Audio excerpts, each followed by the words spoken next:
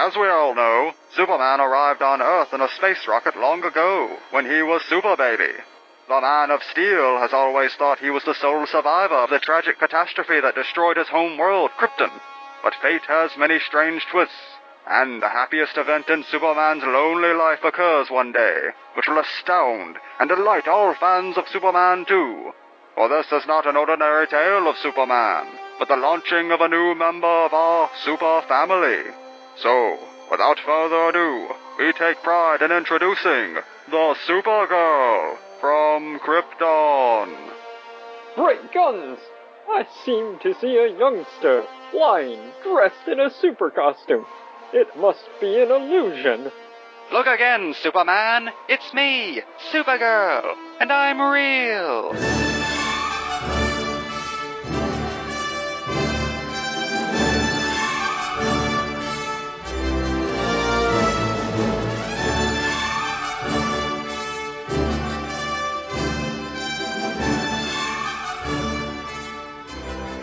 Welcome to the Supergirl Power Hour, a monthly look at the Maid of Might. I'm your host, Corey, and with me is my daring new co-host, James. Hello there. So, I've been a Supergirl fan for about the last 20 years. I discovered comics with the death of Superman in 1992, so 23 years ago. Fell in love with the Superman family of books from there, and eventually discovered the pre-crisis Supergirl, who has been my favorite character ever since. I own a good majority of her appearances throughout the Silver Age, including her first and second appearances, and I have not one, but two Supergirl-centric tattoos that are permanently on my body. I have the George Perez Crisis-era Supergirl tattooed on my calf, and I have the TV show's Supergirl logo tattooed on my arm, along with the non-compliant symbol from Kelly Sue DeConnick and Valentine DeLandro's Bitch Planet comic book.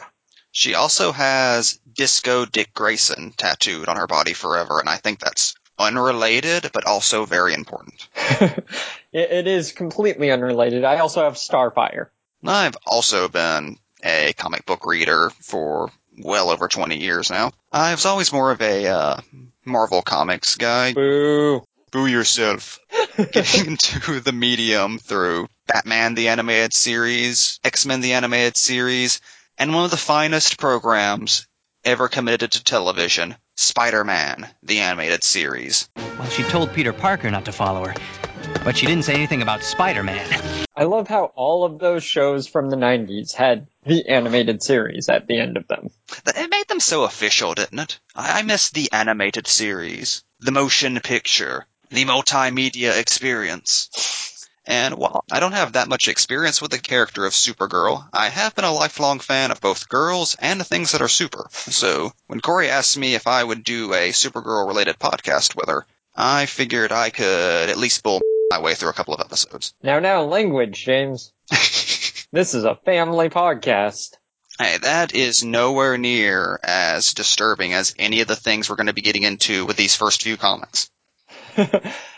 Speaking of that, we are proud to be bringing you a retrospective history of the Maid of Might. Starting with her first appearance in Action Comics number 252, we are going to be taking a look at a handful of issues every episode, at least until we start getting into the more arc-driven stories of the 1970s.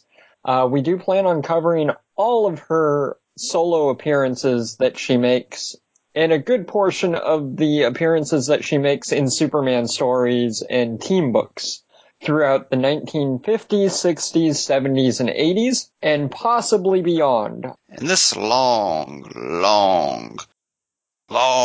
journey we are going on begins with Action Comics 252, The Supergirl from Krypton. Published in May of 1959, this issue was written by Otto Binder, who will write the majority of Supergirl's early appearances, and the art was provided by Al Plastino with a cover by legendary Superman artist Curt Swan. One of the greats. Absolutely one of the greats. His Superman is almost unrivaled with any other Superman out there. And speaking of that cover is one of the very few extremely iconic covers from Supergirl's history. I can only think of a few that rival it. As we open the issue, we did our cold open by reciting the text on this page, which shows Superman meeting Supergirl for the first time. And then it opens with Clark Kent seeing a rocket ship hurtling towards Earth. A rocket ship, I should add, in bright, fluorescent purple and green, aka the official bad guy colors of the Silver Age. Well, you know the reason behind that, right, James? Because most superheroes, they tended to stick with the primary color palette, red, yellow, and blue, so they would give supervillains the tertiary color palette to distinguish them. So greens and purples and oranges were all given to the supervillains. That's why if you're a Spider-Man villain, purple and green. X-Men villain, you're orange and purple. You're a Daredevil villain, I guess you kill yourself. So we very early in this issue actually get to meet Supergirl. Right after Superman finds the rocket, she pops out, introduces herself. Just looking vogue as hell. I mean, this is an amazing panel. Like, she poses, she's got her hand on her hip, she's looking at him coquettishly. Don't worry, I'm alive without a scratch, she says. By the way, I just want to say, in the panel, as he approaches, he says, I've seen that rocket before. It brought me the same way, when I was Super Baby years ago. Silver Age Superman refers to himself in the third person as Super Baby, and I'm going to be doing that from now on. Oh, you see all those adorable photos of James Baby over there?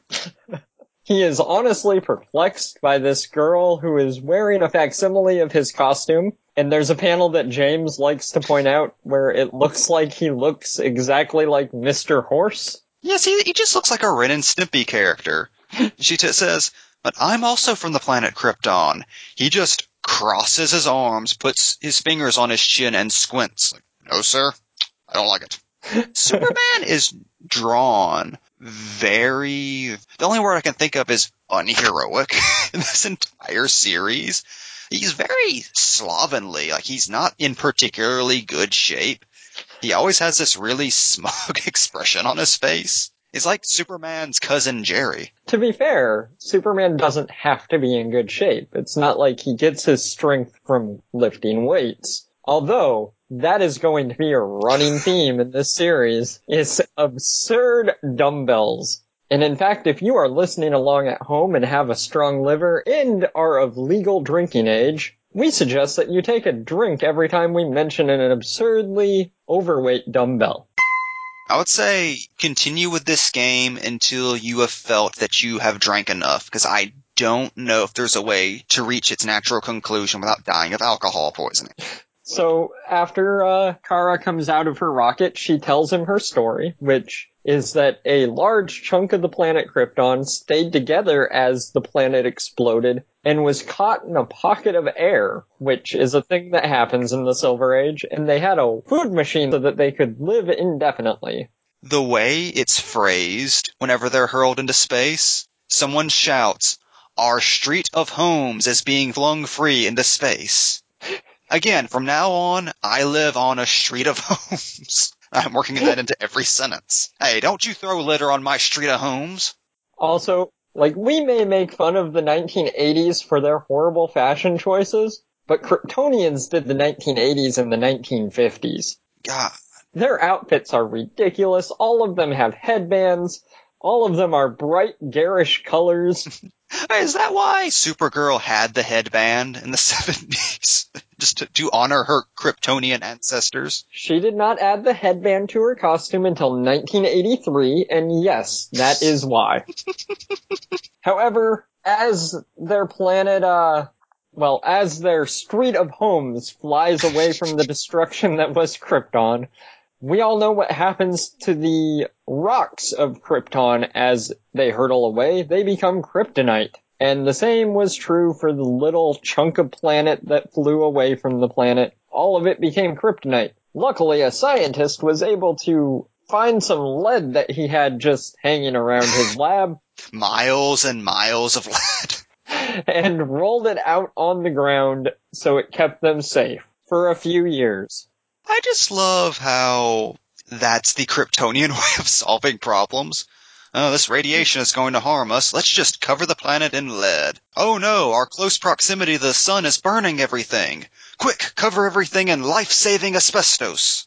Like, I seriously think that there was no, kryptonite poisoning. They just died from all the lead. Zor-El was just too embarrassed to admit that it was his fault. That's in character with Zor-El, as we find out later. So Zor-El marries a nice woman named Allura, although we don't get her name in this issue. She's just known as the wife of Zor-El at this point. We know she's a happy Kryptonian homemaker. They have a daughter, and then a meteor storm happens and punches holes in the lead shielding, releasing the kryptonite radiation. No. However, they have a month to live, which gives scientist Zor-El enough time to build a rocket ship. And they decide on Earth by using a super space telescope. Which was top of the line in Kryptonian times. Which means that it also had a dial. I will never not be amused by science dials. For some reason, people of that era thought that the peak of human technology was twisting things with your fingers. I would be so happy if the next iPhone, instead of a touchscreen, it just had a series of dials. It's like, oh, finally, tomorrow has come. Well, originally the iPod essentially had a dial, only it was a click wheel. That's true. Why did we go back? Anyway, Superman. So, they use the space telescope, and they find this man running in the sky, just jogging in midair like you do. And that man is Superman. I love that it's clearly supposed to be Superman flying, but the way it's drawn, it just looks like he's jogging through the air, because that is how much of a just a showboat Superman is. Hey look, I'm doing what you're doing, but in the sky. Oop-de-doo, oop-de-doo. And they tuned into their space radio to pick up Earth broadcasts, and that's how they learned Earth language and found out that Superman came from the planet of Krypton. And they found out while he was lifting an absurdly heavy dumbbell. Take a drink. I just love the idea that just on the weekends, Silver Age Superman just performs feats of strength to impress the simple metropolitans. Come on, Jimmy, I heard Superman's gonna lift a whole car up his head today. He's just some weird turn-of-the-century strong man. Do Lois and Lana just feed him grapes on a throne afterwards? You know, that sounds like a Silver Age comic cover waiting to happen. It does. In this particular case, he's lifting a dumbbell of 10,000 pounds. When I say they are absurd dumbbells, they are absurd. Nobody would ever make a dumbbell that is 10,000 pounds. Does that mean that there's an entire industry out there of just making dumbbells for superheroes to lift on splash pages to show how strong they are? Seems like a good business until the bottom fell out after the crisis. I remember in our day, we used to have 24,000-pound dumbbells Superman used to lift up over his head. Now we're lucky if we get a 5,000. I tell you, in my day, superheroes were stronger. So, after they find out that Superman is a Kryptonian like them, Allura makes Supergirl a special costume so that Superman will know that she is also from Krypton. And it's essentially his costume, but with a blue skirt. They really wanted to make sure that Superman didn't shoot her on sight. And in the next panel, we get the first of what will very quickly become a long, distinguished tradition in the pages of Supergirl. And that's Kara pointing out that she is an orphan and sobbing quietly to herself. As her rocket flies away from her doomed people, as her mother and father breathe their last because of the kryptonite radiations, which means she had about 30 seconds left before she would have died herself. My father, mother, all the people are dying. I'm an orphan of space now. And then we come back to the present, as she has just recapped her horrifying life story. And Superman mentions that he was shot away in a rocket from base as well by his father, Jor-El, which instantly changes Supergirl's mood from sobbing to, oh my god, because she has now figured out that they are cousins. And we get one of my favorite things in this first issue, which are Superman's reaction panels, because they are all delightful, and Al Plastino deserves a medal for drawing his reaction panels, because they are wonderful. Just up until this point, Superman's eyes have been, at best, two small, untrusting dots. The second she says, "I'm your cousin," they grow to the size of silver dollars, and he immediately snatches his hands away from her shoulders with this look on his face like, "Oh, I wasn't thinking anything about you, cousin, oh cousin." And then they hug, and Supergirl asks if she'll be able to come live with him because he says that he'll take care of her like a big brother. And that's when we get our first really jerk moment from Superman, which will also be a running theme of these first several issues, because he goes, no, I couldn't adopt you because I have a secret identity that might be jeopardized if I adopted you. The exact exchange is, "Thanks, cousin Superman. You mean I'll come and live with you in that big fancy mansion of yours in the sky?" Oh, come now, she doesn't mention the fancy mansion. She almost says that. And Superman's exact response is, no, that wouldn't work. You see, I've adopted a secret identity on Earth, which might be jeopardized. But I have a great idea for your future life. First, let's see if you can fly. I like how it just sounds like Superman's going to kill her then. I don't know, I've got this great thing on the side going with Lois Lane. I don't need some brat messing that up for me. Hey, how well can you fly, kid? And his wonderful idea for her super life is, and I quote, "No, Kara, you'll need long practice before you can use your superpowers properly. Meanwhile, this orphanage will be your home." Well, I love how he tells her these wonderful stories about how he got his start as Superboy and was beloved by the people of Smallville and eventually grew to be Superman, the Man of Steel. And she's like, "Oh, so that's gonna happen with me?" No. You're a dirty little secret. Seriously, Superman's catchphrase in this comic is, no. So he runs off to find her this pigtailed wig that she puts over her own hair. And what can only be described as a Mormon Halloween costume. She looks like an extra from Big Love. I just like how this is Superman's idea of what a teenage girl needs to be wearing. "Oh, no cousin of mine is going to be tramping around like some run-of-the-mill harlot. You dress like a good girl. And don't tell anyone you're related to me." And then in a scene that I can only assume is her trolling him, because again, they did listen to radio broadcasts to figure out that he was a Kryptonian, so she had to know about his relationships. She tells him that her Earth name is going to be Linda Lee, which coincidentally has the same initials as Lois Lane and Lana Lang. And the true love of Superman's life, Lex Luthor. Well, the way he phrases it is, "Lana Lang was my girlfriend when I was Superboy, and Lois Lane replaced her when I became Superman," which is a terrifying glimpse into the psychology of Clark Kent. Just like you'll replace Lois Lane whenever you come of age.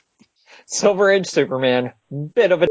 So Superman takes her to the orphanage and tells the man running it that Linda Lee's entire family were wiped out in a big disaster that destroyed her old community, and thinks to himself, well, technically I'm not lying because that did happen to Krypton, so I'm in the right here. Because if there's one thing Superman is good at, it's super compartmentalizing. So she gets her home in the orphanage, which is a really shoddy orphanage. Like, her room has a broken bed and a broken mirror and is all dirty, but she uses her superpowers to fix all these things. Supergirl's first action on this Earth is doing super chores. Because that's how to get the female readers in. Like, she uses her heat vision to melt the mirror back together. Like, she doesn't realize that somebody's gonna realize that the mirror was broken and is now not? She fixes the crooked leg on her bed with super strength, and then, in one of the saddest things I've ever seen in a comic, uses her super breath that she points out Superman uses every day to save the lives of the people of Metropolis to dust her room. Supergirl is like a Charles Dickens novel. As sad as the super dusting is, it's not quite as sad as the using X-ray vision to see the other children playing and then hoping that she'll be able to make friends with them. Only if Superman allows it. She does a secret night patrol and sees a Superboy movie is playing and gets excited because she's proud of the fame and honor that he's earned and hoping that she'll have the same fame and honor in her future. Oh, Supergirl, if only you knew how many more mind games are in your future.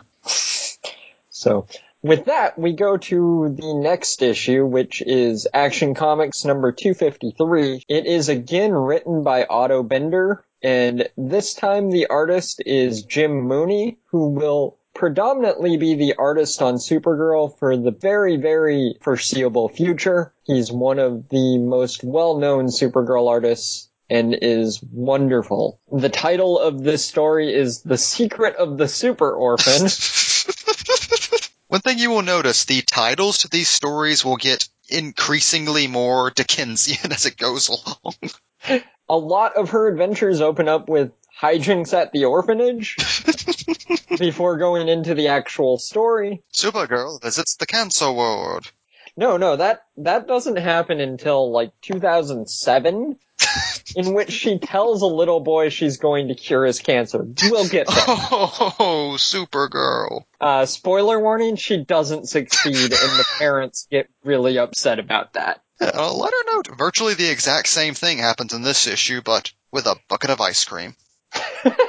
So, she has as the orphans are getting ready for prospective foster parents to show up. We have to be very specific. It is Get Acquainted Day at the orphanage.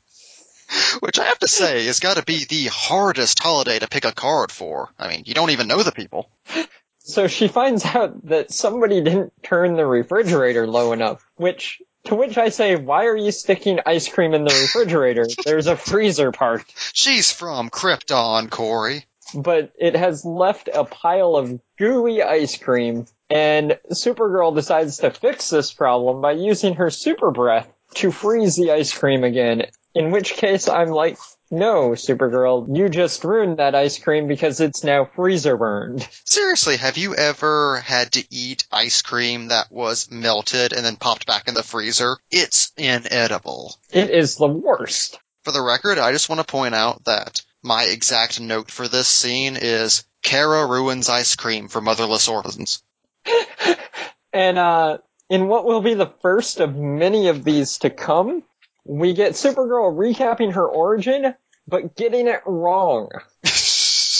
In her recap of her origin, she introduces herself immediately as Superman's cousin, whereas it took them a few sentences to figure out that they were actually cousins. She gives exposition like the narrator from Speed Racer. Because you see, Clark, I am also your cousin from the planet Krypton. My father Zor-El was the brother of Jor-El, your father. Ha ha ha. Little does he know that I am also Resurrex. And then, she explains again that her chunk of streets was, saved. And then we again get the panel of her saying goodbye to her parents.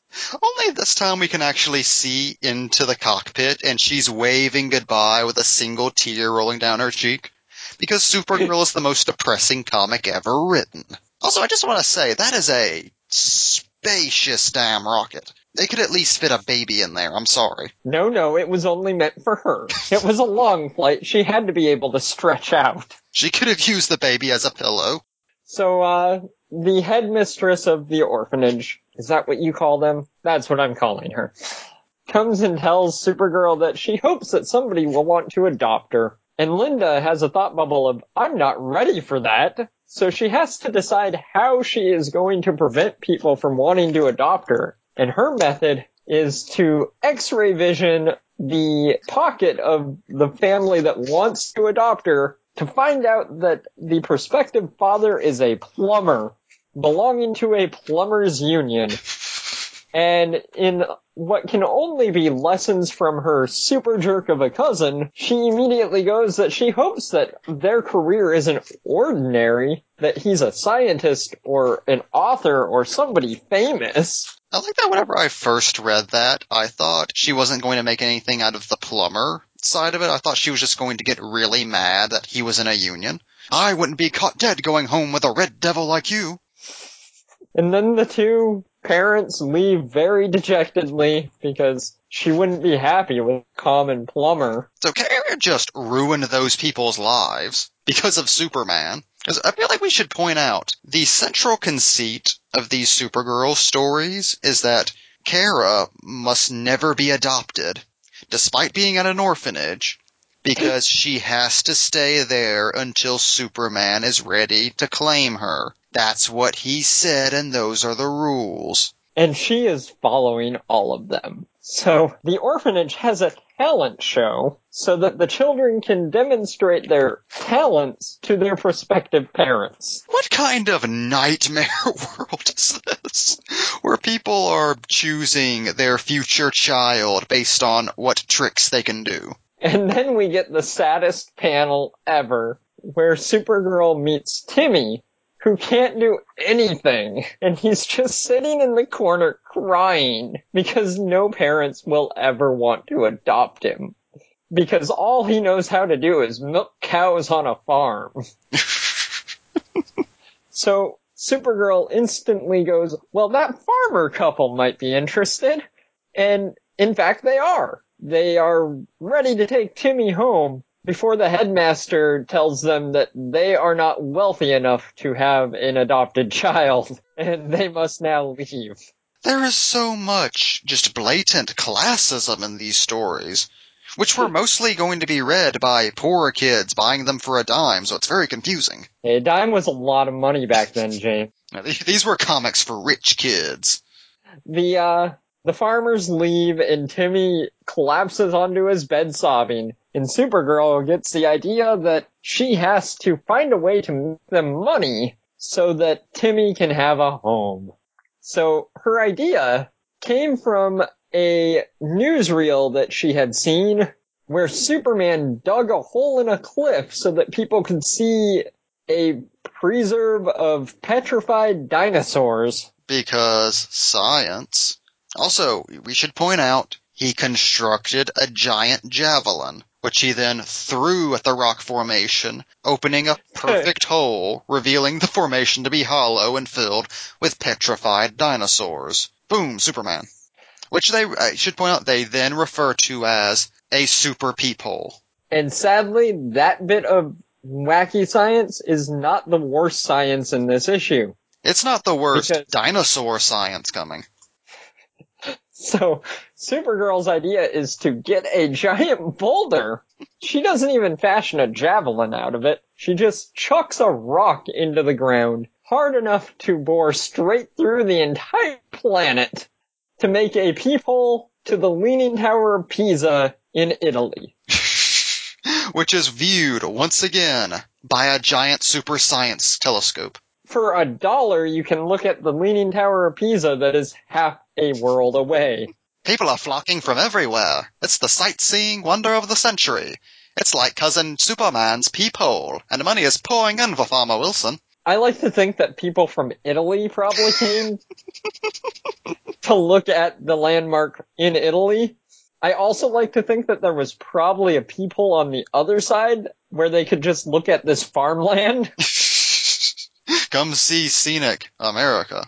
Would that mean that the people on one side are just going to be looking at the people on the other side? Yes. Wow, two people from opposite sides of the world connecting like that. It's beautiful. Thank you, Supergirl. And then the hole collapses in on itself a few days later, which is again horrible science because that would be very detrimental to that farmland. But, they had made enough money that they can go and adopt Timmy. But instead they decide to move off of their farm, which makes no sense because the farm is their continuous source of income. They no longer have this peephole to make more money. Maybe the farmer was going to make some good investments. You don't know. Maybe he grew up to be Bill Gates. I don't think that's true, James. It's comic books, Corey. Anything is possible. So they move off of the farm and then realize that Timmy might not like town life, so they're gonna find another boy at the orphanage. And I like how Kara refers to her plan boomeranging rather than backfiring. Like, she still hasn't gotten the grasp of English language. Well, she's only been here for like 2 weeks. So she gets the idea that, well, now she needs to convince them that Timmy is useful and has some sort of secret talent. So she finds a magician's kit and decides to use that to impress the Wilsons. I have to say, I totally sympathize with the parents who make a dramatic life decision like that based on whether or not their prospective son can do magic tricks. Like, I would pick the magic kid no matter what. And, like, these are really good magic tricks. Like, he engraves a chalkboard with, the words presenting the boy wizard Timmy Tate. But how he does it is with Supergirl's X-ray vision, not knowing that that's what's doing it. And just a note, in these Silver Age comics, they referred to all of the vision powers as the X-ray vision. So heat vision was often called X-ray vision. The X just seems so impressive. And then she wraps herself in real chains and breaks out of them like Timmy made them magic. And then she flies like Timmy is making her levitate. I do like how we're only 2 stories in and already Supergirl has done the iconic super person thing and broke out of chains dramatically. Her tricks work, and Timmy gets adopted because they are very happy to adopt somebody who will be a famous stage magician someday. And make them more money. And all I could think of at this point was, what happens when the Wilsons find out Timmy can't really do the magic? Back to the orphanage he goes. Well, Supergirl has already corrupted this poor family by putting this lust for greed in them. They were just simple farm folk before Kara got involved. Alright, and that is the end of that issue. And we go into Action Comics number 254. Supergirl's foster parents. The custody hearing of Supergirl. The art and writing team is the same as the last issue, Otto Bender and Jim Mooney. That will remain the same for the foreseeable future, so I'm not going to mention it from this on unless it changes. Again, we open with hijinks at the orphanage, where Supergirl drops a ball because she is too busy watching a space rocket crash. Once again, Supergirl just amused by carnage. She does in fact save this space rocket, and when she gets back to the orphanage, she hears the story on the radio and makes an audible wink. Like, this is the most blatant wink I have ever seen. It has motion lines. Like, I imagine she winks and suddenly all the other kids turn around like, what the hell was that? It made noise. It is a super wink. She smashed an atom with those eyelids. So again, we have another Meet the Kids Day at the orphanage. And, again, Supergirl is trying to not get adopted, and her idea this time is to burn the roast with her heat vision so that they will think that she is a careless girl who spoils food, because that will prevent her from getting adopted. This is what Supergirl has learned of the planet Earth to this point. If I burn their food, these people won't love me, and I'll be safe from Superman's wrath. And again, she uses the term, my plan boomeranged, when she finds out that this family actually likes their roast black. We want you all the more for being a good cook, Linda. My plan, it boomeranged. Like, are they just auditioning for a house servant at this point?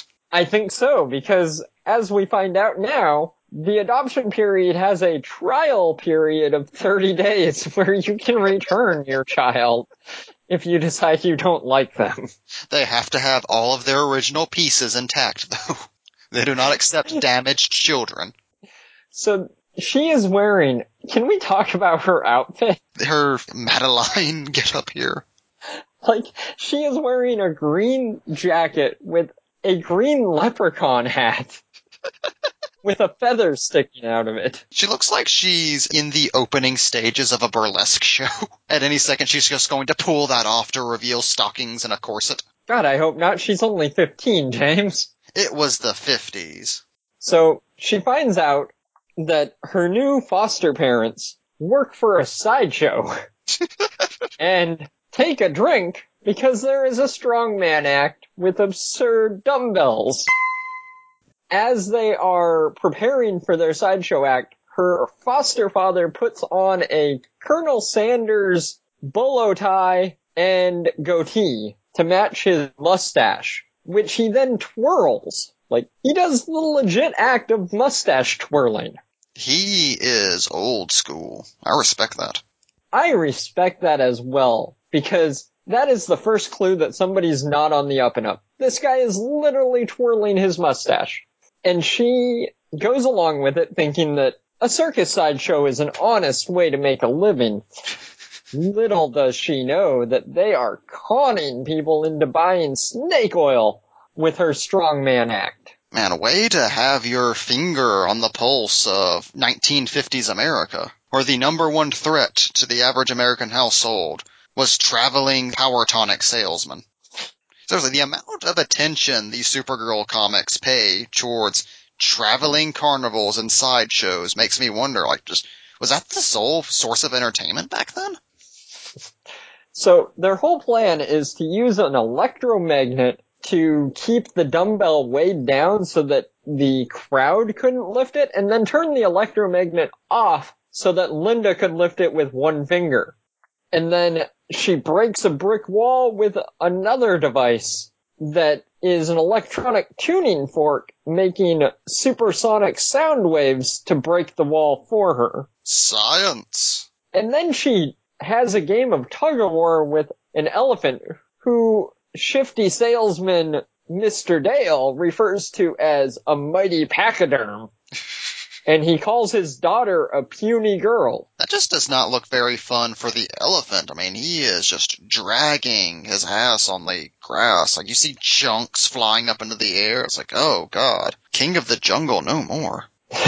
After the strongman act, her foster mother hustles her away to see the rest of the circus. And by using her telescopic vision and super hearing, she finds out that her foster father is in fact selling power tonic at $10 a bottle. Great, Krypton! This was all a racket. My foster parents only adopted me so I could help them swindle people.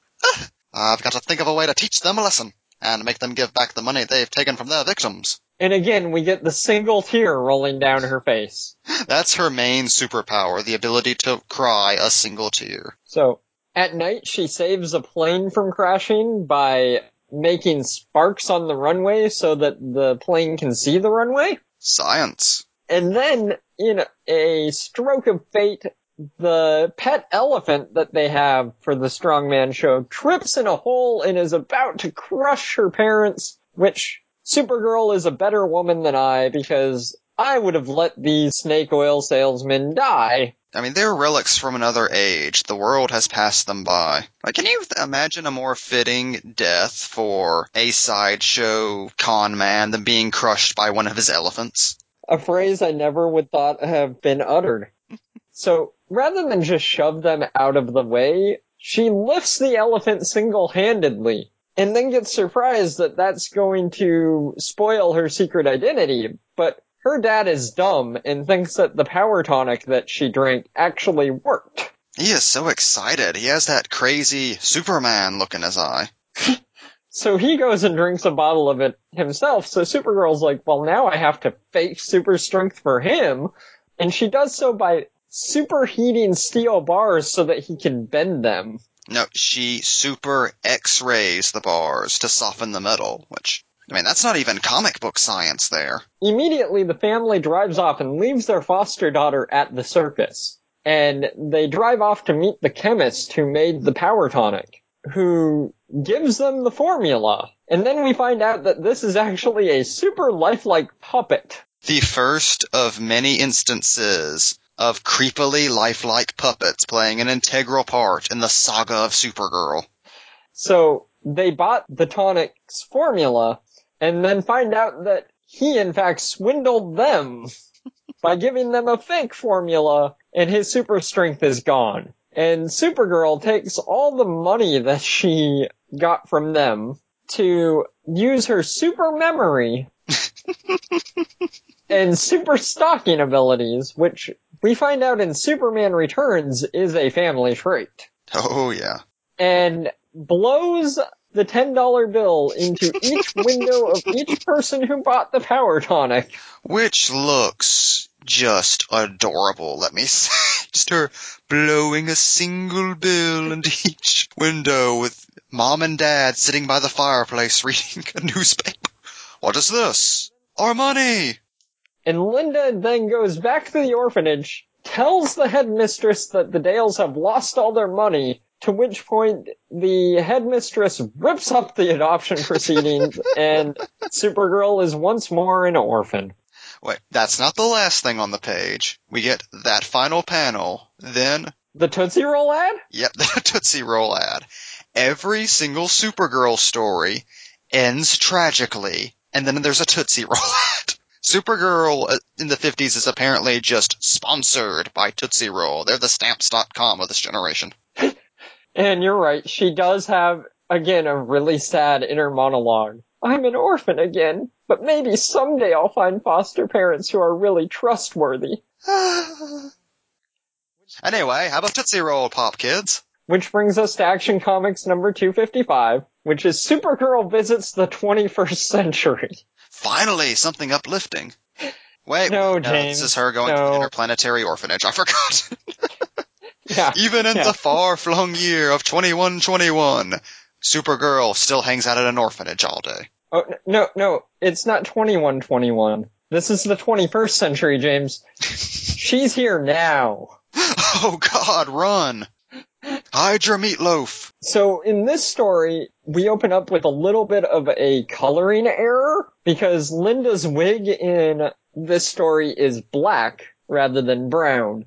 She got bored and dyed it. Yeah, so we open up with her reading a newspaper, and then a spear gets thrown at her head, and a note flutters down from the spear, and she finds that the note is blank, but then finds, upon further inspection with her microscopic vision, that Superman wrote a note on it in tiny, tiny little cursive. Like, no bigger than, like, a dime of print is on this letter. And she deduces that Superman threw this spear from Metropolis. I hate you so much, Superman.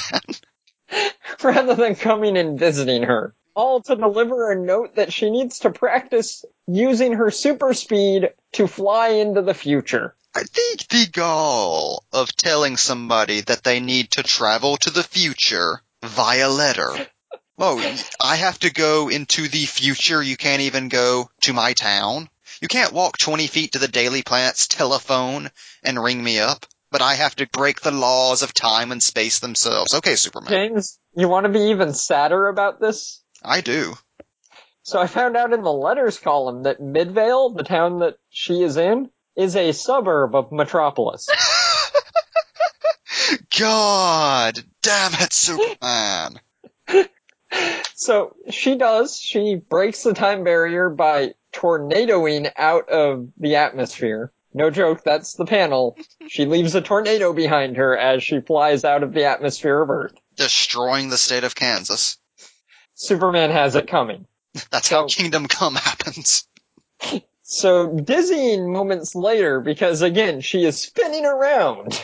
She pops into the future and finds out that there are rockets everywhere and asteroids have been colonized with cities under plastic domes, which you think would actually make her very sad because the first 15 years of her life she lived on a city on an asteroid encased in a dome. You would think that dome cities on asteroids would be a bad memory for Supergirl, but no, she seems perfectly okay with this. To be fair, this is a girl who has to live every day with the idea that somewhere in the outer reaches of space is a giant floating rock covered in the radioactive bodies of her dead relatives. So I think she's learned to kind of bury that deep down. Damn, James, that went dark fast. Don't blame me, blame the Silver Age. So, like, there's not a lot to talk about in this issue. She meets a space orphan named Tommy, who saves her life as she finds a chunk of kryptonite by turning it into ice. And who has the greatest shorts I have ever seen in a comic book. Seriously, imagine Zap Brannigan as a little boy in purple. And this is exactly what this kid looks like. Well, he's wearing shorts and just under knee-high boots. Wait, I just realized he has his own Kif. Look, his does. little alien friend looks exactly like Kif, and his name is Jick. Is this where Zap Brannigan came from? Okay, you are so posting a photo of these two in the show notes. Supergirl tries to save his life multiple times through the issue, and he keeps saving his own life with his gadgets. He has a hypnotizing ray from his ray gun that hypnotizes some giant space dinosaur, and he has a skyhook which is made of compressed helium that allows him to pull himself and Jick, right? It's Kif, let's be honest. Out of quicksand. Supergirl sees them in the quicksand, thinks now they'll need rescue, and the next caption box is, "Are you sure, Supergirl?" As he pulls himself to safety in a panel guest written by Chris Claremont. It's nice to know that the angry narrator transcends universes. And then she finds out that little Tommy is going to be adopted, but his adopted parents are about to crash in a meteor shower of mirrored meteors. Supergirl's like, yeah, right on. So she goes and saves them instead, and Tommy gets to live happily ever after with his adopted parents, and we find out in the last caption box that Tommy is going to become Colonel Tommy Tomorrow of the Future Planeteers. The adventures of which you can read in every issue of World's Finest Comics, in one of the weirdest cases of cross-promotion I've ever seen. And again, we get a Tootsie Roll ad on the very bottom of the page. I just want to point out, you can tell that he's part of the Future Planeteers because in the panel where Kara returns to the past, you see a spaceship fly by with Planeteers written on the side in all caps in plain Comic Sans font.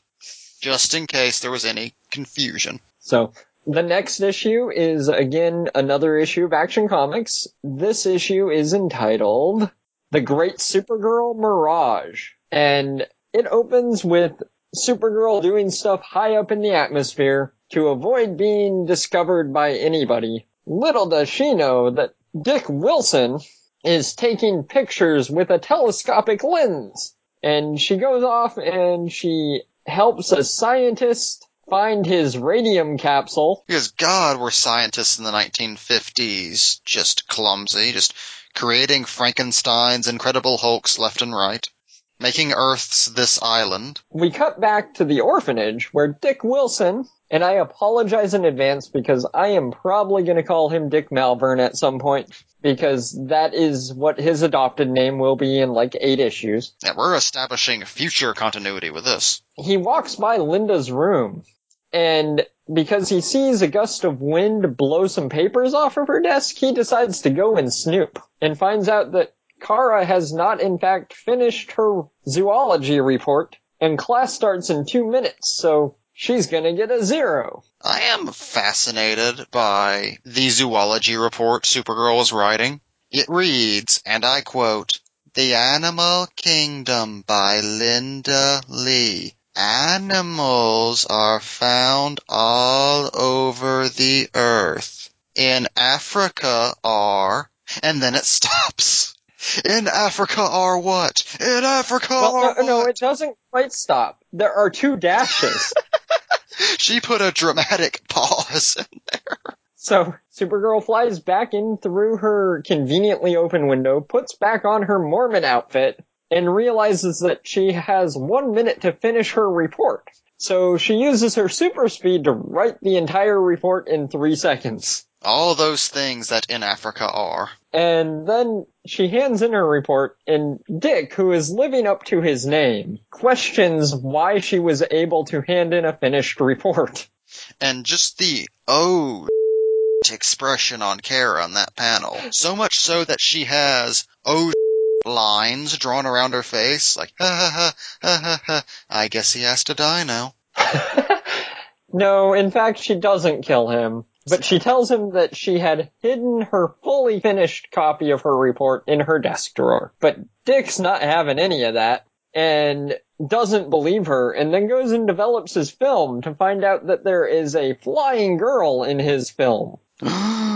Which again, we get the audible speed lines coming off of her face as she has, again, the oh moment. I like to think that that's just her brain radiating heat. Then we get the very, very devious look on Dick's face as he tells her that he has a hunch who this Supergirl is. He means me. Cousin Superman told me when he used to live in Smallville as Superboy, Lana Lang was always after his secret identity. And now I've got a boy Lana Lang after mine. And boy Lana Lang, just one page flip away, cements himself as a future supervillain. As the nemesis of Supergirl. Because Dick Wilson has a plastic mask of his own face. That he made that one time. And just hangs around his house. Well, orphanage. Wow, Corey, way to rub it in. So they go off to find mineral specimens on a date, because that's what all the girls are into, Dick Malvern. No wonder you don't have a girlfriend. And then, after putting this lifelike rubber mask of his own face that he just had lying around. It's plastic. It's not even rubber. I'm sorry.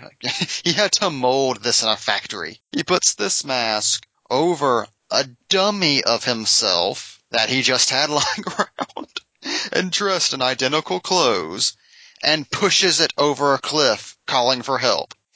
And Supergirl falls hook, line, and sinker for his trap, but does decide to check if it's a dummy by using her supervision. Which then immediately causes the dummy to burst into flames because he doused it in X-ray sensitive chemicals. What was his end game with this? Now that I've faked my own death, time to ride the rails like a hobo.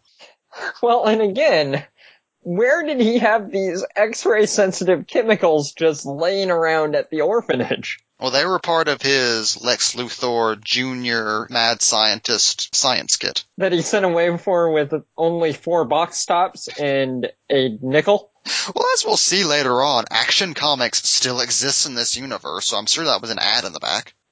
Linda realizes that she has 1 second to figure out how to explain the flames, and because she just has to get out of her Mormon dress, she does so in her Supergirl costume by using super breath to blow 2 storm clouds together and create lightning to strike the dummy. Leave Earth's weather alone, Supergirl. First tornadoes, now this. And Dick does indeed fall for the lightning striking the dummy, but he does still have a hunch that she is Supergirl. And we get yet another traveling sideshow troupe. And more ridiculous dumbbells. Take a drink, and take 2, because there are actually 2 of them. One for the clown act and one for the strongman act. We know this because they are carefully labeled, like tea bags. I just want to know what clown act required incredible feats of strength. Because those are some scary-ass clowns. The clown act has a fake papier-mâché dumbbell, and Dick decides that he is going to switch the labels and then ask Linda to help him move the clown act one. And in the dumbest move of this issue, she falls for it completely and doesn't realize that he would have switched the tags and lifts up the actual dumbbell. But she has a plan, and her plan involves grabbing a hunk of coal out of the Fire Eater's pit, making it into a diamond with a pointed end, throwing it into the dumbbell to drill out the dumbbell and leave a bunch of iron filings that she sucks into her nose. And then tosses the now very, very light dumbbell to Dick. I want to see a version of this where she imagines herself doing all this and then thinks, nah, that's too much work, and just punches his head off. And then she exhales the line of iron filings into the papier-mâché dumbbell to make it super heavy. God, just You know you could end the Korean War right now, Supergirl. You know that, right? And you're just trolling an orphan at a circus. So we cut to the next day when the troupe show begins, and they have an unexpected first act, which is Supergirl in full costume lifting a 50,000-pound dumbbell. Take a drink. And then we get this Supergirl taking its head off and opening its chest plate to reveal that it is a Supergirl robot that Superman made as a surprise for the kids. In a horrifying panel from the pages of EC Comics. Like, she lifts off the top of her head, revealing rivets and circuits, and opens up her own chest with a blank, soulless expression on her face.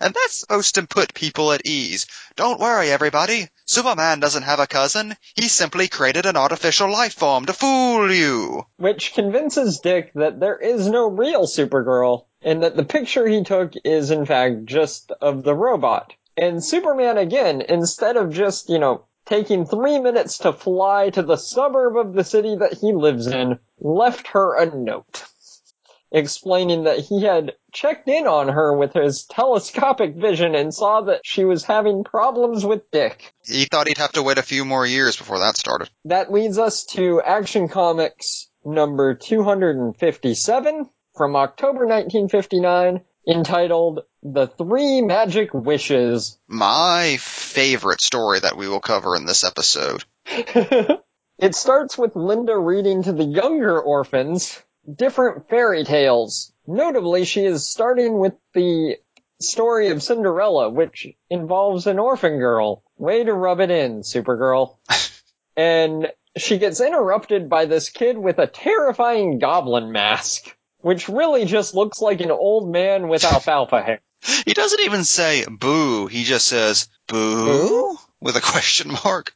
Perhaps boo? And Linda reveals that it's Tom Baxter wearing a goblin mask, spoiling the story of Cinderella. And Tom, very condescending to the small children, saying that they are dumb for believing in fairy tales. To which Kara, just outraged at this display, leaves them alone with the horrible child, thinking to herself, oh, youngsters half believe in fairy tales. Tom's ridicule is like telling them too soon there's no Santa Claus. Which makes me wonder, how many children realized there was no Santa Claus because of this? Supergirl ruined Christmas for several people, because, like I said, this was an October issue, so it was right before Christmas. I mean, it actually probably came out in, August, because dates on the cover were usually a couple of months in advance, but still. It's the Silver Age. It probably came out in mid-January. But somehow, Supergirl's next idea is that she is going to make fairy tales come true for the orphans of that orphanage. Essentially to troll that Tom Baxter. Supergirl is using her godlike powers to torment a small boy who embarrassed her while she was reading a story. And the way she goes about this is to fly through a cloud of thistledown to make a gossamer gown around herself, and then take spider webs to make wings for herself. Because Supergirl is horrifying. Oh, it gets even better. She finds a discarded kitchen pan that she melts into a crown, and then takes a large-sized sparkler that she was saving for the 4th of July. So, obviously this issue actually had to come out before July. I just like that Supergirl is so poor. She has the one sparkler she has saved away for the 4th of July so she can have the bare minimum amount of patriotism for that day. Well, to be fair, she's an illegal alien. Was she just going to sit alone in her room, light the sparkler, and stare at it until it went out? Which we find out would be a very long time, because this is some sort of super sparkler. She flies in the window. Don't fear, kids. It's just a flying lady wearing wings of spider webs and a jagged pan as a crown. I mean you no harm. And she scares the bejesus out of Tom Baxter. And he's convinced that she is not real, and that she's flying by use of wires. So he holds up a hula hoop and she flies through it. But he still doesn't believe that she's a real fairy godmother, which, to be fair, he's right. And that's when he asks for 3 wishes. To which I say, bull. That's genies. Fairy godmothers are different. Anyway, his first wish is to take Peggy, make her look real pretty. To which point, Supergirl, again taking notes from Superman, is a super jerk. Well, gosh, Tommy's picked the plainest girl. How can I work it? So what she does is she takes a picture from Peggy's room of Peggy's dead mother. Because remember, Peggy's in an orphanage, so her parents are dead. And by the cover of the Sparkler, which apparently is so bright it blinds these kids, she flies into Peggy's room, grabs this picture, magnifies it so that Peggy can see it through a window and think that it's a magic mirror, and doesn't realize that it's the one picture that she has of her mother? The mind games Supergirl is playing with the kids in this orphanage, pretending to be some kind of horrible witch-giving god, tormenting that little girl with the specter of her lost mother. And then things get weird. Because Tom Baxter is still not convinced. He decides to have her turn little Johnny's rabbit into a horse. Oh, Lord. So what Supergirl does is she finds a horse that is miles away at a riding stable. Again, activates the Sparkler to blind these poor children. Which looks hilarious, by the way, because she's just opening the cage to release the rabbit with the Sparkler in her teeth like a cigarilla with just this tired expression on her face. Oh, these kids better appreciate this. So what she does is she takes a miles-long wire and makes a lasso out of it and just yanks the horse away from the stable. Who just looks horrified, like, oh!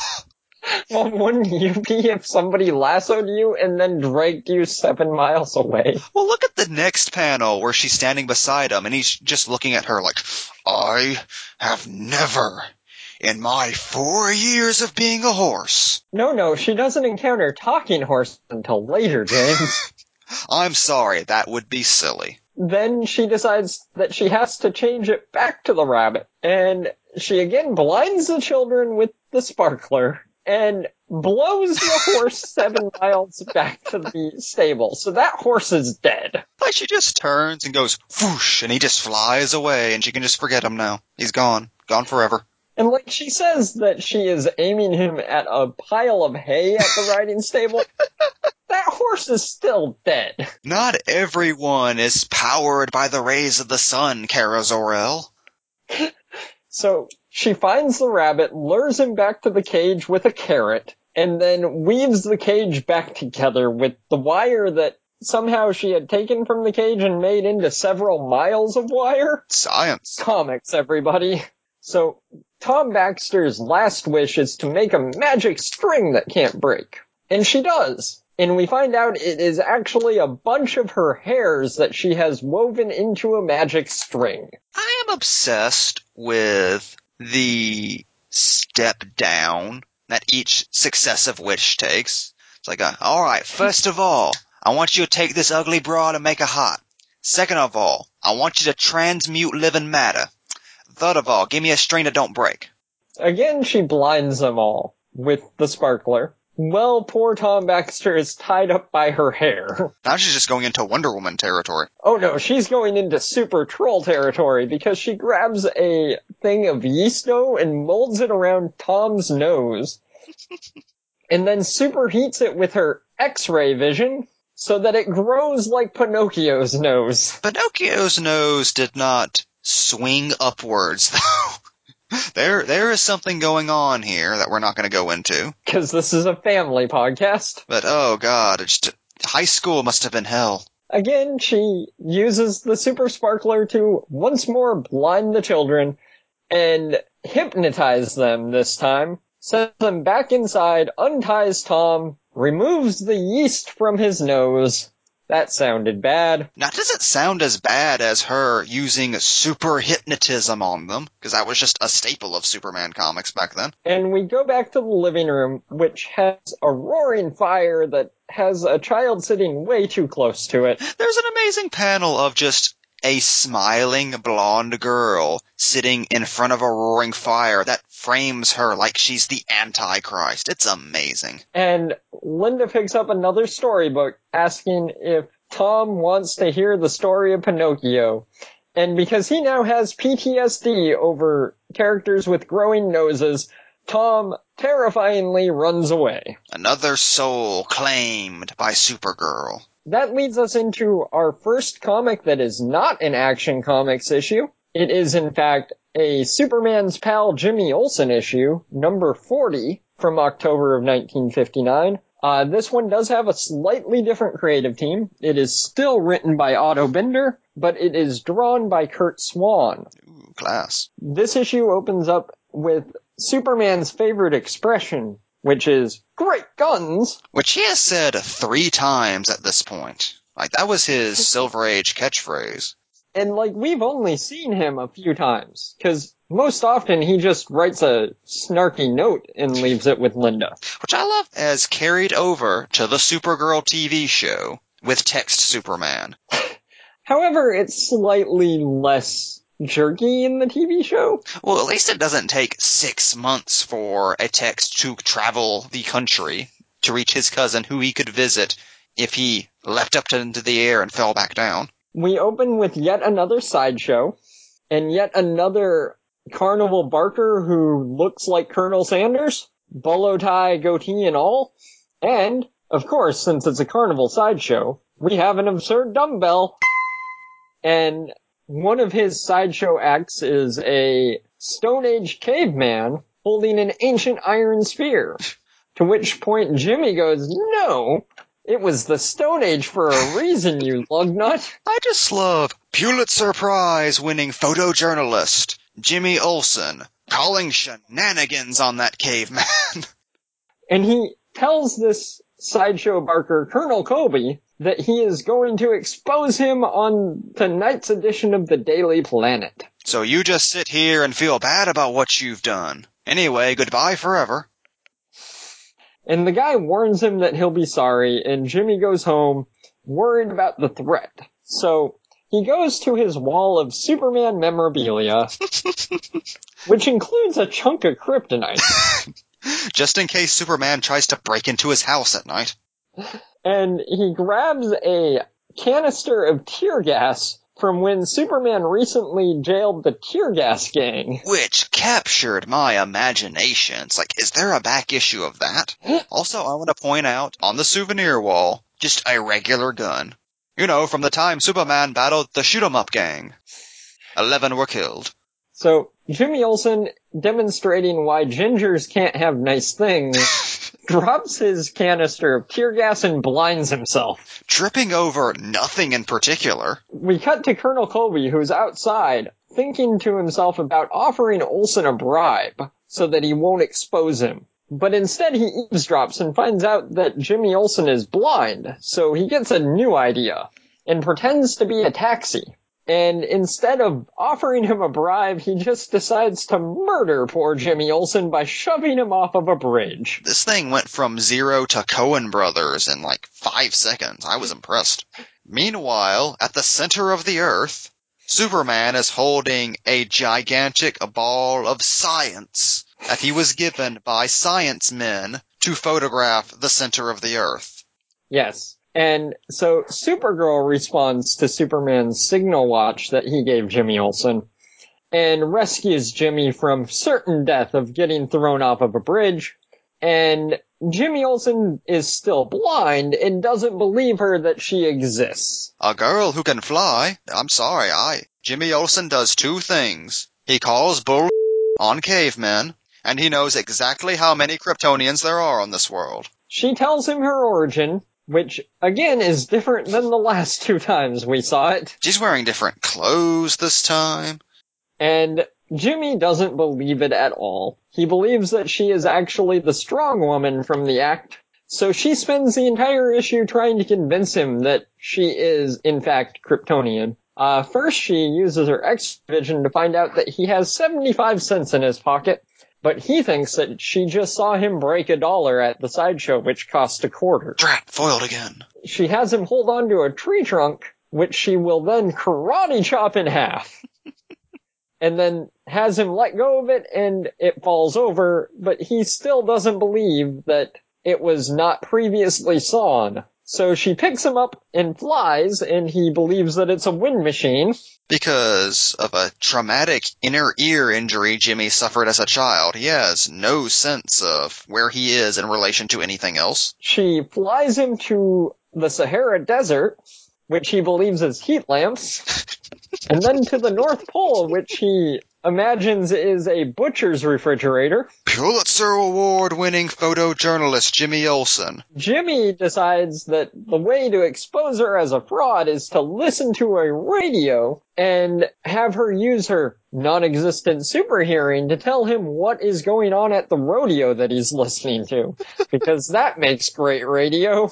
So she uses her supervision, and in an act of very, very racist 1950s comics, she sees an Indian war dance. Being narrated by an Old West cowboy, which looks fascinating. Also, this is represented as a giant oval that Kara is looking at in like a very like Hawkeye move. I mean, give it up to Kurt Swan for like pulling a David Aja on us. And then Jimmy decides that she must have used an ear trumpet to listen to his radio. You know, one of those old-timey ear trumpets that all the strong men are carrying these days. Supergirl decides that the way to convince him is to go back to the orphanage, grab a pair of scissors, and have him try to cut her hair, which doesn't work because Supergirl's hair is indestructible. As established by that weird fairy godmother story a few minutes ago. But anyway, she zooms in on the rodeo again, where Cowboy Bob is now being dragged to death by a bull, and decides that the only way to save his life is to super cool the metal of the scissors that she has and chuck them miles away. Haircuts, rodeos, you know, Superman stuff. And with perfect aim, she severs the rope that is tying Cowboy Bob to the steer, and Jimmy Olsen takes that as confirmation that those weren't real scissors.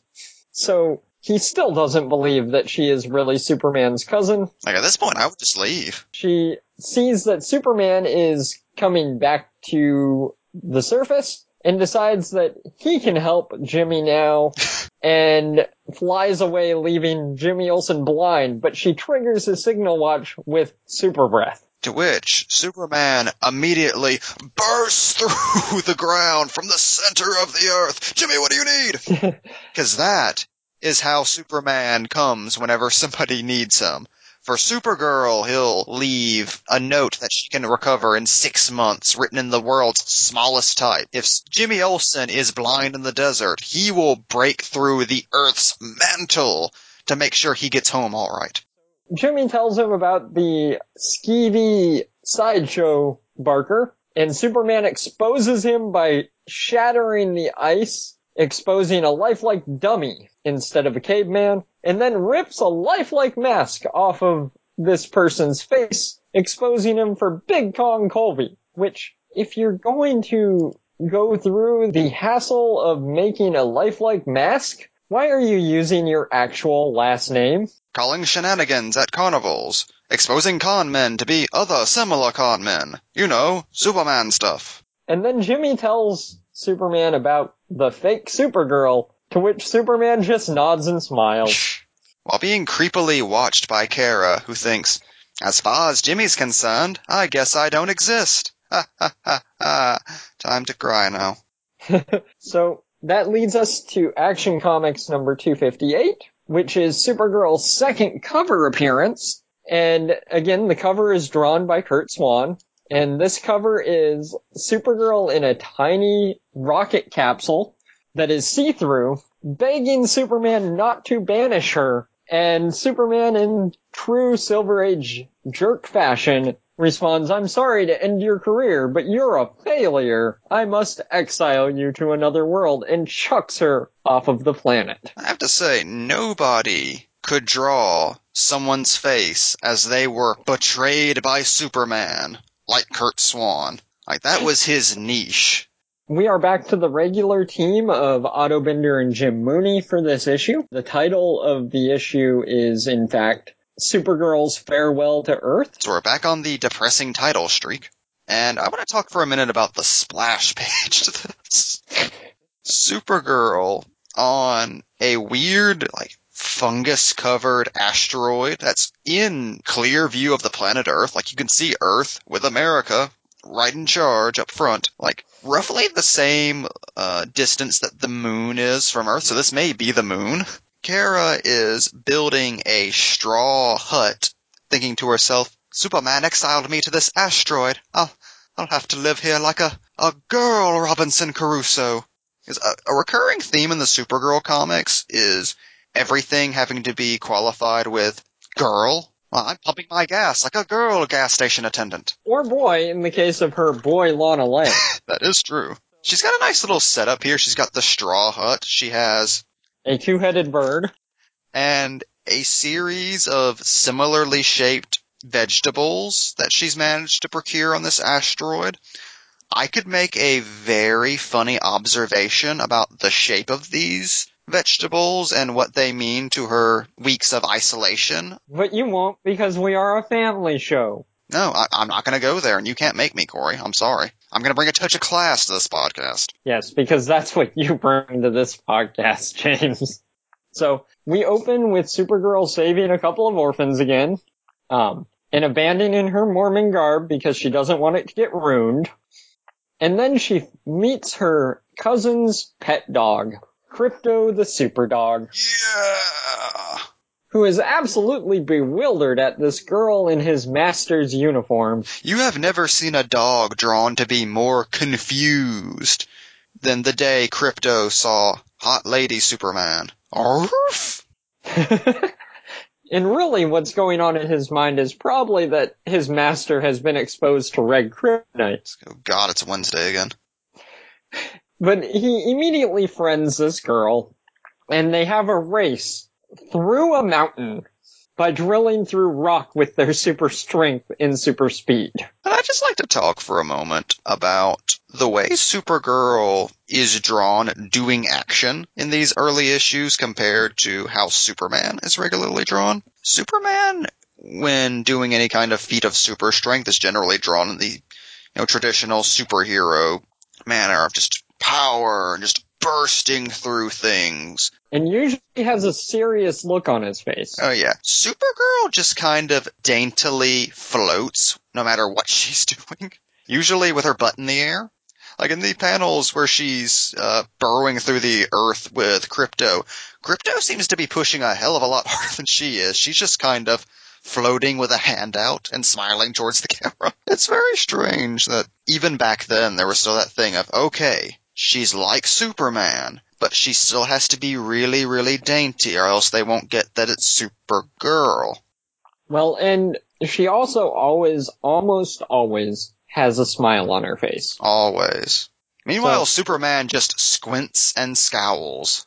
And occasionally laughs cruelly. Those are his three emotions. The three things his face are allowed to do. Speaking of Super Jerk, he shows up on the other side of the mountain that they burrow out of and gets super mad at Kara for exposing her existence to Krypto. He explains that Krypto could follow her to the orphanage and that she must now be taught a lesson for breaking his only rule.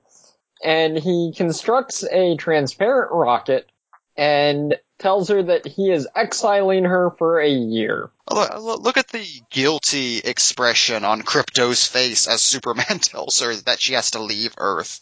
Oh. God damn it, Superman, you depressed your dog. So he chucks her off of the Earth and grabs Krypto by the collar so he doesn't chase her. And so we cut to her living on this planet, making herself a shelter, capturing a pet two-headed bird. As you do. Drinking from alien coconuts. Slowly going insane. and watching her friends back at the orphanage from space. Because nothing is more depressing than that. Supergirl comics are so sad that there is a story where she sits alone on an asteroid and thinks back fondly of her time at the orphanage. And then she sees that her orphan friends are threatened by a forest fire, so she grabs a chunk of ice and chucks it at the earth to melt over the fire and save their lives. Because Supergirl is God now. She's always been God, James. And then, to even become more lonely, she focuses away from the orphans and focuses on kids all over America, dancing and going to the movies and visiting museums. One of these things is not like the other. Eating their vegetables, listening to their Pat Boone records, being responsible. So a few days later, Krypto shows up with a note from the Super Jerk. As he was too busy to appear in person, so he sent his executive, Krypto the Super Dog. Since apparently that cat's out of the bag, he can just have the dog fly around willy-nilly now. Yeah, Krypto is allowed to present himself to the world, but not his cousin. The note says that there is a cloud of kryptonite dust approaching, so she has to return to the orphanage for a day. But only the orphanage. Don't go outside or anything. And only for one day. So she flies back to Earth, finds out that people have been searching for her for this week, because of course they have. She disappeared from the orphanage. So she rubs dirt on her face and walks through a mud puddle to pretend that she has been living in the swamp. No, wait. The dismal swamp that is right next door to the orphanage. It's okay, guys. I only had to go through the entire plot of I Spit on Your Grave. Of course, reporters show up to ask about this girl who's been lost in a swamp for a week, and she has to make up a story that she had packed a lunch and that's why she doesn't look starved for food. And then a very, very recognizable back questions her about mosquitoes. A silhouette we all know and despise. By the way, Kara's response to this inquiry is, "Goodness, he'll see my smooth skin, invulnerable to insect bites. I must stop him somehow." The hate lines emanating from her brain as the space fever takes her over. This reporter grabs her wrist and sees that there are no insect bites and deduces that she must be related to Superman, to which she doesn't argue. She just pulls off her Mormon clothes and her wig and exposes herself as the cousin of Superman. And this reporter is shocked. He has no idea what to say. And then he turns around and we see that it is in fact, of course, Clark Kent. And he is very sad because Linda has revealed her secret to some willy-nilly reporter. God, Clark is like Bluebeard. It's like, I have one rule that you must not break. You must not go into the locked room in my fortress. To which Supergirl responds, well, no, I know that you're Superman. That's why I made no attempt to cover it up. To which, again, neither of them make any attempt to dissuade the other of their secret identity. Clark just rips open his shirt, revealing that he is in fact Superman. The amount of times Superman disrobes like that in the Silver Age is so disturbing.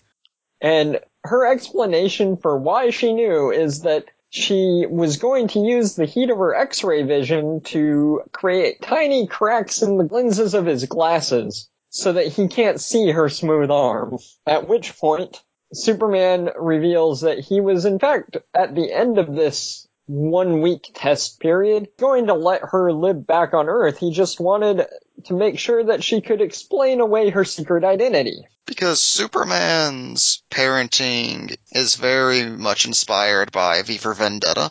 So eventually he's just going to lock Kara in the Fortress of Solitude and shave her head. I don't think there even is a Lex Luthor. I think that's just Superman after he pulls his wig off. So she asks why he tested her, and he said that because he wanted to make sure she could keep her secret so that he could know that she could know his. At which point she asks if he was going to reveal that he was Clark Kent all along, and Superman Slyly says that of course that was the plan, because of course it was, Clark. I believe the exact quote is, yes, Supergirl. Ha ha ha, look, a flying dog. So, that leads us to the last issue we're going to discuss today, which is The Cave Girl of Steel from Action Comics number 259 in December of 1959, and it opens up with a panel of Supergirl chucking a Tyrannosaurus away from some cavemen. Some terrified-looking caveman. As James said earlier, that wasn't even the worst dinosaur science that we were going to get to tonight. So you're Tyrannosaurus Rex, huh? The fiercest living dinosaur that ever lived? Well, let those cave people alone and find your dinner elsewhere. Again, we open with super shenanigans at the orphanage. And by shenanigans, we mean a baby suffocating with a bag of plastic over her face. And not just any bag. This is like a Ziploc. Nakara says, oh no, she must have got tangled up in that. No, this was murder. That baby is vacuum sealed in a body-length pillowcase of plastic that's just forming around her face. And honestly, looking at the panel, it's obviously the kid in the overalls with the rattle that did it. Look at the look on his face. Just looking at that rattle like, yes, rattle, I did what you said. Now will I have parents? A life for a life, rattle. So Supergirl uses her heat vision to melt the bag off of the kid's head. Because that's how melting plastic works. And the nurse finds the baby and thinks that her arm poked out of the bag and ripped the entire top of it off. I just want to know, where the hell was this nurse? No, I just sauntered off to smoke a quick J and look what happened. Then we cut to Linda using her supervision to watch Superman chuck a shark away from a beach. So she decides she's going to tornado herself back in time to the most exciting time of all, the time when dinosaurs and humans coexisted. AKA, the comic book past. She finds some cavemen that are being terrorized by a pterodactyl, and that was beautiful alliteration if I do say so myself. Good job, Corey. And their baby has been kidnapped by this pterodactyl. So Supergirl decides to scare the pterodactyl by shaking a triceratops at it. I swear to God, she picks up a full-size triceratops by the hind legs and just waves it around back and forth. Ooh! Which terrifies that pterodactyl into dropping the baby.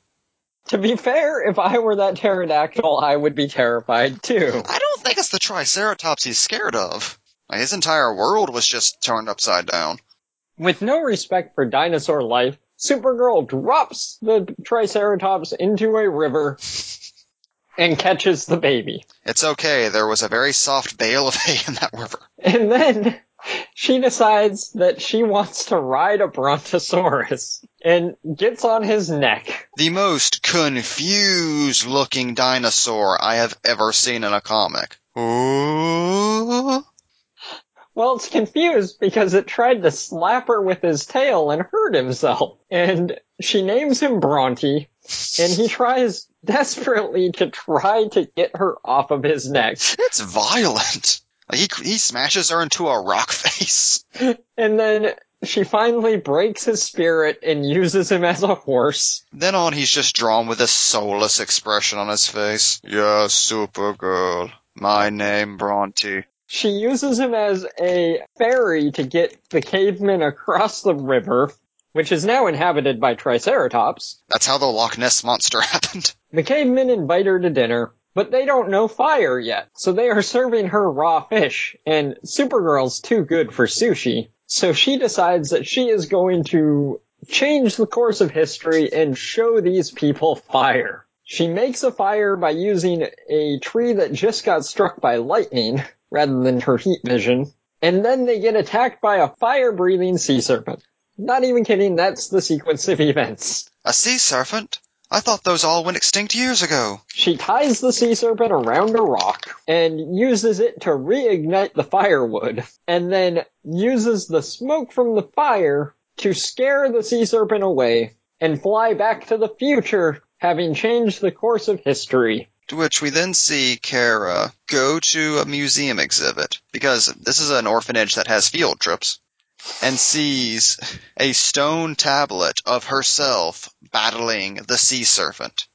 These superstitious Stone Age people only imagine such a flying goddess aided them. But I know better. So, to recap, the point of this story is Supergirl saw footage of Superman throwing a shark, said, bull, I can top that, so she created Civilization, because Supergirl is amazing. Now, I would like to say one thing that I found out from the letters column that was a thing that bugged me for, the first 2 decades that I was a Supergirl fan. When I first read Action Comics number 252 and Superman just shunts this only living relative that he has into an orphanage. And that is, why didn't he just send her to Ma and Pa Kent? Because that seems like the thing that you would do. But it turns out that in the Silver Age, at this point in comics, Ma and Pa Kent were dead. So that's why he didn't send her to Ma and Pa Kent. Because you have to be an orphan to become a true hero. Like Batman.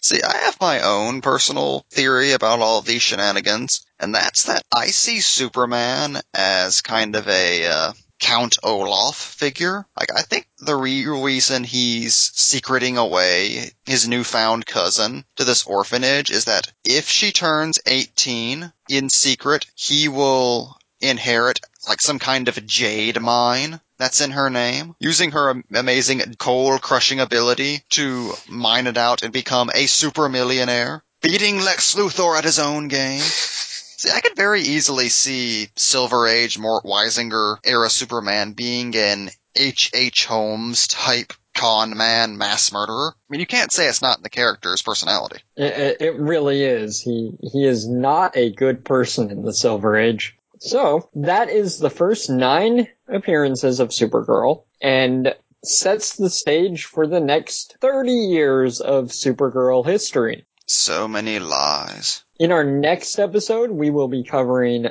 early 1960, which will include several more super shenanigans. Do you mean wacky shenanigans or like calling shenanigans at a carnival? Because I expect both. I believe there will be both. Oh, man. So, Corey, if people want to check you out on the interwebs, where can they find you at? The 2 best places to find me talking about Supergirl stuff is Twitter, where you can find me at CoreyMarie21, or Tumblr, where you can find me at FYeahSupergirl, which is spelled EFF, the word yeah, and Supergirl. You can also find me on SupergirlTVTalk.com. I write a weekly recap blog for the Supergirl television show. And you can catch me once a month on the podcasts Graphic Novelism, Below the Bible Belt, and Box Office Pulp, as well as a few less regular ones. And you can find them all on iTunes and on pulppodcastnetwork.wordpress.com. We do have a show Facebook page under Supergirl Power Hour. We also have a show Twitter account, which is S-Girl Power Hour. We also have a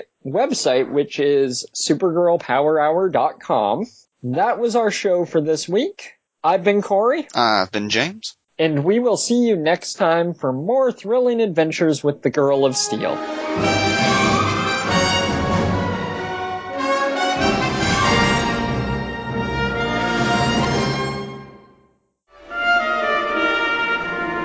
This has been a Pulp Podcast production.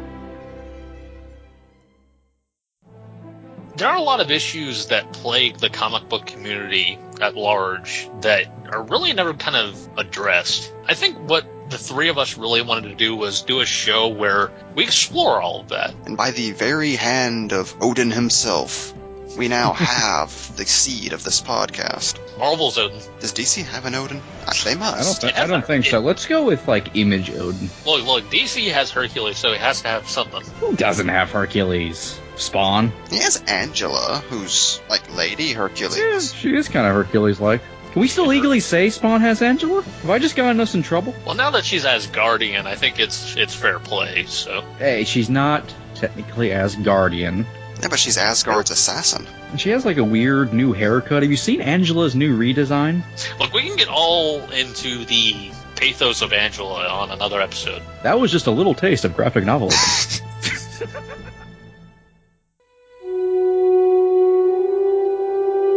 May I ask what you hope to achieve with this podcast? Those directors created these movies. They filled them with subtext, motifs, messages. They deserve to be discussed. The answer is irrelevant. Movies are simply entertainment, nothing more. Does it matter what they mean? Yes. Yes, it does. I don't understand. Well, Cody, I guess that's because I'm a human being. And you're a robot. Oh, sorry. That's quite alright. Box office pulp. Big things have small beginnings. Hands up! Here's a scientifically accurate prediction. By 2037, all of America will be South Carolina. I can live with that. God, imagine what kind of weird Alice in Wonderland universe that would be to step into. We're all Southern down here. Like, oh God, that dog is driving a car. Our mayor's been dead for 37 years. My grandma married a statue. God, what would happen to Florida in that universe? Like, would it just break away from America and become like its own planet? It would eventually result in Jeb Bush ruling over Florida like Asteroid M. God, football will become mandatory. Like, we would have seances where we would contact Bear Bryant from beyond the grave to ask for his input on the future of our nation. Which really wouldn't be any different from the dead white dudes we're all worshipping now. I would like to see George Washington pull up a simple sweep right block and play. The South is like a black hole. All things are eventually consumed by it. Below the Bible Belt, Southern hospitality delivered monthly.